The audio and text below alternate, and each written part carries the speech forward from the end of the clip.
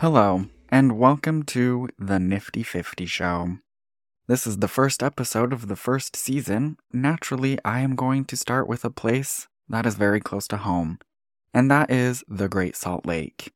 I've grown up near the Great Salt Lake. It's always been a part of the geographic psyche, I guess is what you could call that. And we've learned to deal with the smell when it's a west wind, and also its fluctuating levels, which have been a very big part of the news in the last 4 to 5 years. With the ongoing drought, we did have a great year from 2022 into 23, which raised the lake levels, but not enough, or so the experts say. I guess we're all still at the risk of dying of a giant wind that blows up the arsenic dust when the lake dries up. But before that happens, let's discuss some of the weird and wacky things that have used the Great Salt Lake as the main stage. And before we do that, let's get into a little overview to situate us geographically. The Great Salt Lake is about 17,000 years old. In its current form, it is a remnant of Lake Bonneville, which disappeared in a catastrophic flood after the Ice Age. And the Great Salt Lake exists because it is a terminal lake or an endorheic basin.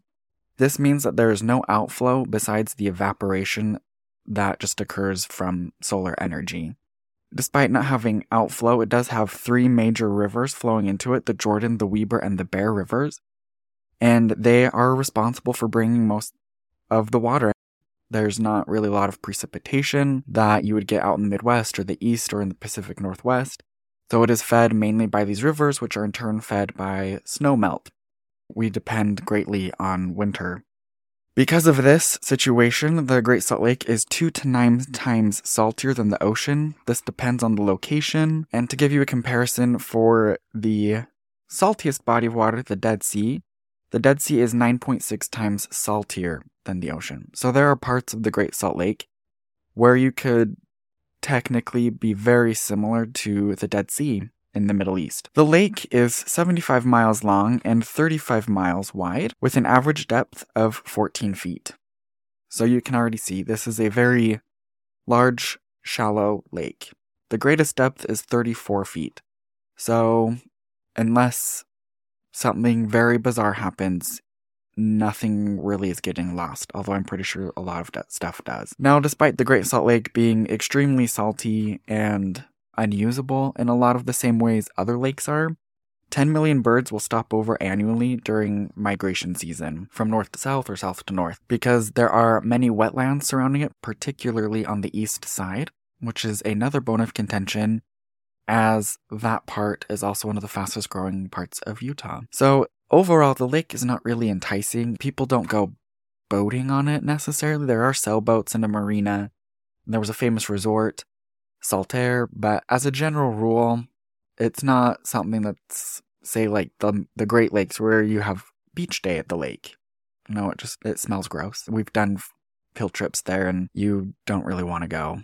The mud smells, the dead critters, the little shrimp that live in the lake, they smell. Basically, it's just a smelly, salty lake. And in fact, one local author from the 1940s, writing in his book, The Great Salt Lake, he said that it is water that is more desert than a desert. There cannot be a more apt quote for that, because you can't drink it, you can't really use it to irrigate, it just sits there for the birds. So with all of that, a strange lake has had a lot of very strange events happen to it. And the first one that I want to talk to revolves around a man named Jean-Baptiste, who no one really knows where he came from. They call him Jean-Baptiste, which is French for John the Baptist, but he might have been from Italy. No one really knows. He was a very strange character. But in the spring of 1862, out east, the states are in the midst of a civil war. But in Utah, there was a man named Moroni Clausen. He went by Roan. He was never up to any good. The stories never seem to say that he was a great person. He was a provocateur in a way. He was always at the center of drama. In one instance, he harassed the territorial governor to the point where he was shot by the Salt Lake police. Just really, really dramatic, and I think a lot of people thought at least Salt Lake will be quieter. And so they buried him in Salt Lake Cemetery. No family came to claim him, no friends stepped up to claim him. so it was left up to the city to bury him. Eventually, some months later, a brother comes from rural Utah and he asks to exhume the body. He wants to make sure it is him, and then he's going to take him back to the family plot wherever they lived.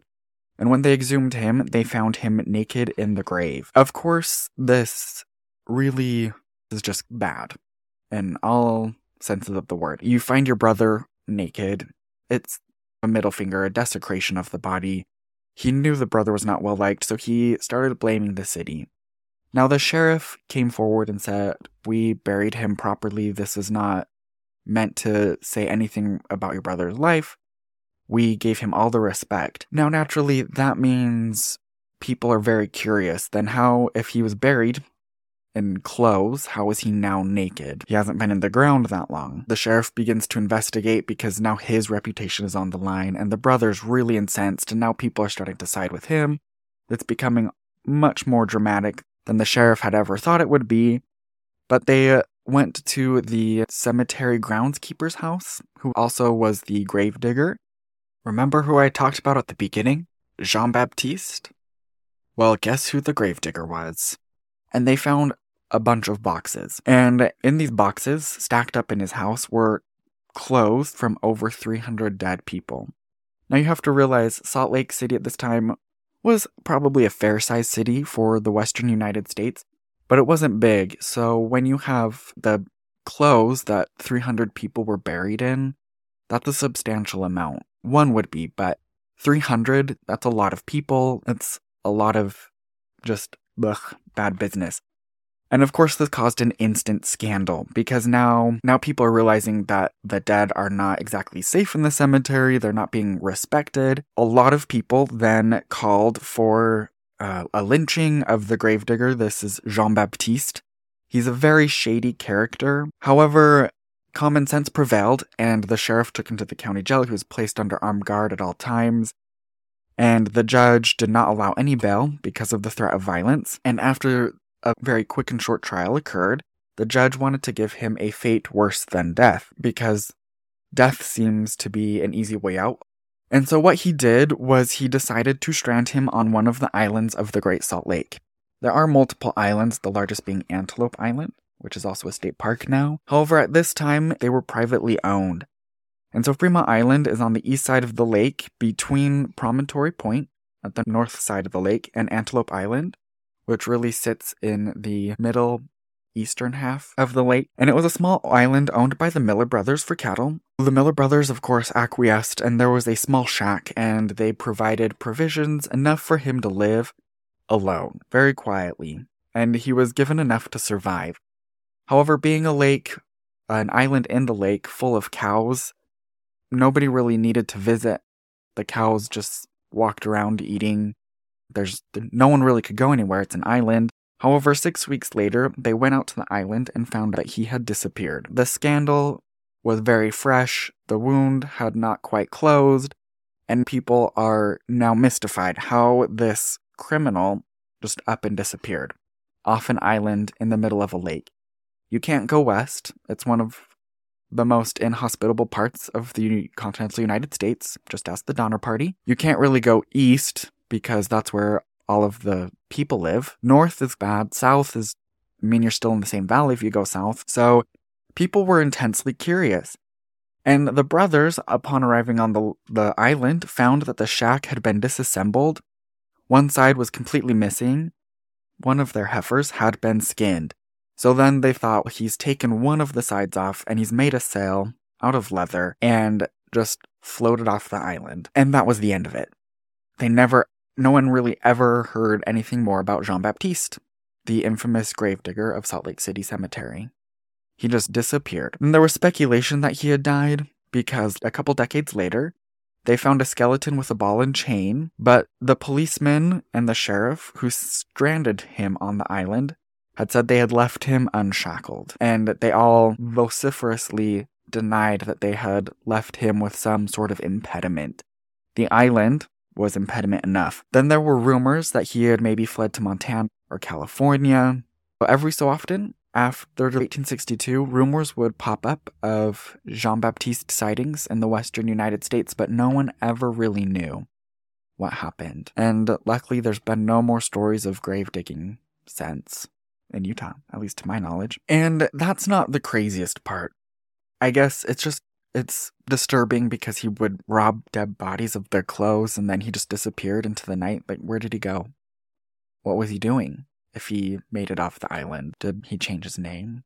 Did he go back to Europe? Who knows? But Europe has given Utah many interesting characters, and a specific European from the United Kingdom, a Mr. James Wickham, figures prominently in our next story. On Tuesday, June 24th, 1890, very specific, the Utah Inquirer, a newspaper from Provo, wrote a story about wells in the Great Salt Lake. This story seems to be more public than most of the other stories you hear about the Great Salt Lake, because a lot of people associate the Salt Lake with the ocean because it is saltier, and why not?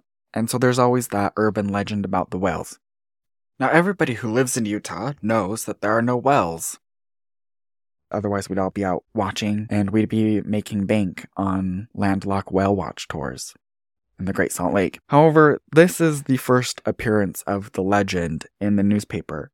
And the news article claimed that the story was over 15 years old because a Mr. James Wickham, who was, quote, a scientific English gentleman, end quote, endeavored to place wells in the Great Salt Lake. Now, of course, I am guessing this plays up to a certain stereotype of the late 19th century of a rich Englishman who had nothing better to do but to put wells in a very forsaken lake in the middle of the United States.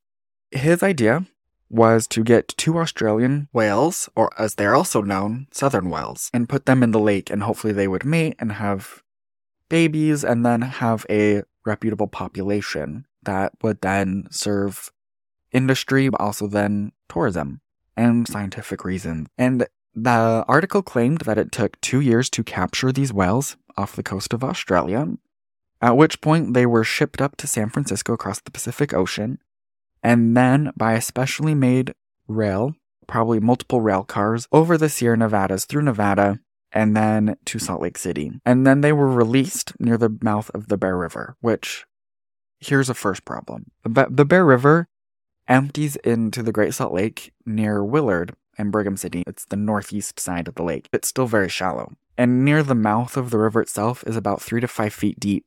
So you can imagine a southern whale sitting there in 3 feet of water. They're not tiny. And southern whales in particular, while not being the largest, they're pretty hefty. Currently, there's about 13,000 of them in the world, but you can't miss them because they're 50 to 60 feet long, 10 to 13 feet tall, and 17 to 21 feet wide. So just imagine, it's a big animal. It would not fit in the Bear River. It would die because it would be out of the water, obviously. But Mr. James Wickham thought of everything. So after he released them, they had put a wire enclosure around a certain part of the lake and to keep these whales there and I guess force them to mate, to watch them. I don't know what James Wickham wanted to do. However, within a few minutes of being released into this wire enclosure, they busted right through it and went out into the open lake. And it seems like James Wickham was of the mentality of that was fun, and the whales were supposedly free in the Great Salt Lake for all time. There were sightings. People said that they had mated successfully and now had children. And the newspaper article ended with this quote, saying, quote, "The scheme is a surprising and complete success, and Mr. Wickham has earned the thanks of mankind." End quote. Just, you have to pause for dramatic effect or to exhale and think through this, because bizarre. It's just very bizarre. Now, the rumor, everybody probably got a great laugh out of it because obviously it's not real, but it's come up fairly often. One of the local newspapers, the Deseret News, has run articles on debunking the claim or talking about the story. And the last big time it reappeared was in 2019 because there was an exhibit called Transcontinental People, Places, Impact in downtown Salt Lake, and a company, Luminaria, posted or presented a series of photos of whales in the Great Salt Lake. And they were zhuzhed up to be all very vintage and looking like they had been taken in the late 19th century. That sparked a new fervor about the whales in the Great Salt Lake story. However, anything in the lake, it will most likely die. except brine shrimp and birds. Yeah, reasons that it smells. However, this last story also involves an animal named Pink Floyd, who was a flamingo. This story is more recent. It occurred in the late 1980s and up until the mid 2000s. So a lot of people might still remember this. Pink Floyd was a Chilean flamingo native to the southern half of South America. And they're about 4 feet tall, and they had experienced a precipitous decline in native wild population. And certain characteristics of the birds meant that they made great birds, great flamingos to keep in aviaries or zoos. And so the Tracy Aviary here in Salt Lake City had a Chilean flamingo. However, they did not clip its wings due to what they called an oversight. And so this flamingo was able to escape, and he did. So he would winter in Utah, and he would eat the brine shrimp that are very prolific in the Great Salt Lake. Then he would leave and summer in eastern Idaho or southern Montana, just straight north of Utah. He became a local legend in the real sense because he would come, he would go. He was very bright for being pink. So he stood out from the normally very neutral and maybe drab landscape of the Great Salt Lake. And he even got a support group called Friends for Floyd created on his behalf. This group wanted to buy and release more flamingos on the Great Salt Lake. This was in 2003. And they pointed to Pink Floyd as the prime example. He had lived for, by this point, about 15 years on the lake, and he didn't seem to have had anything bad happen.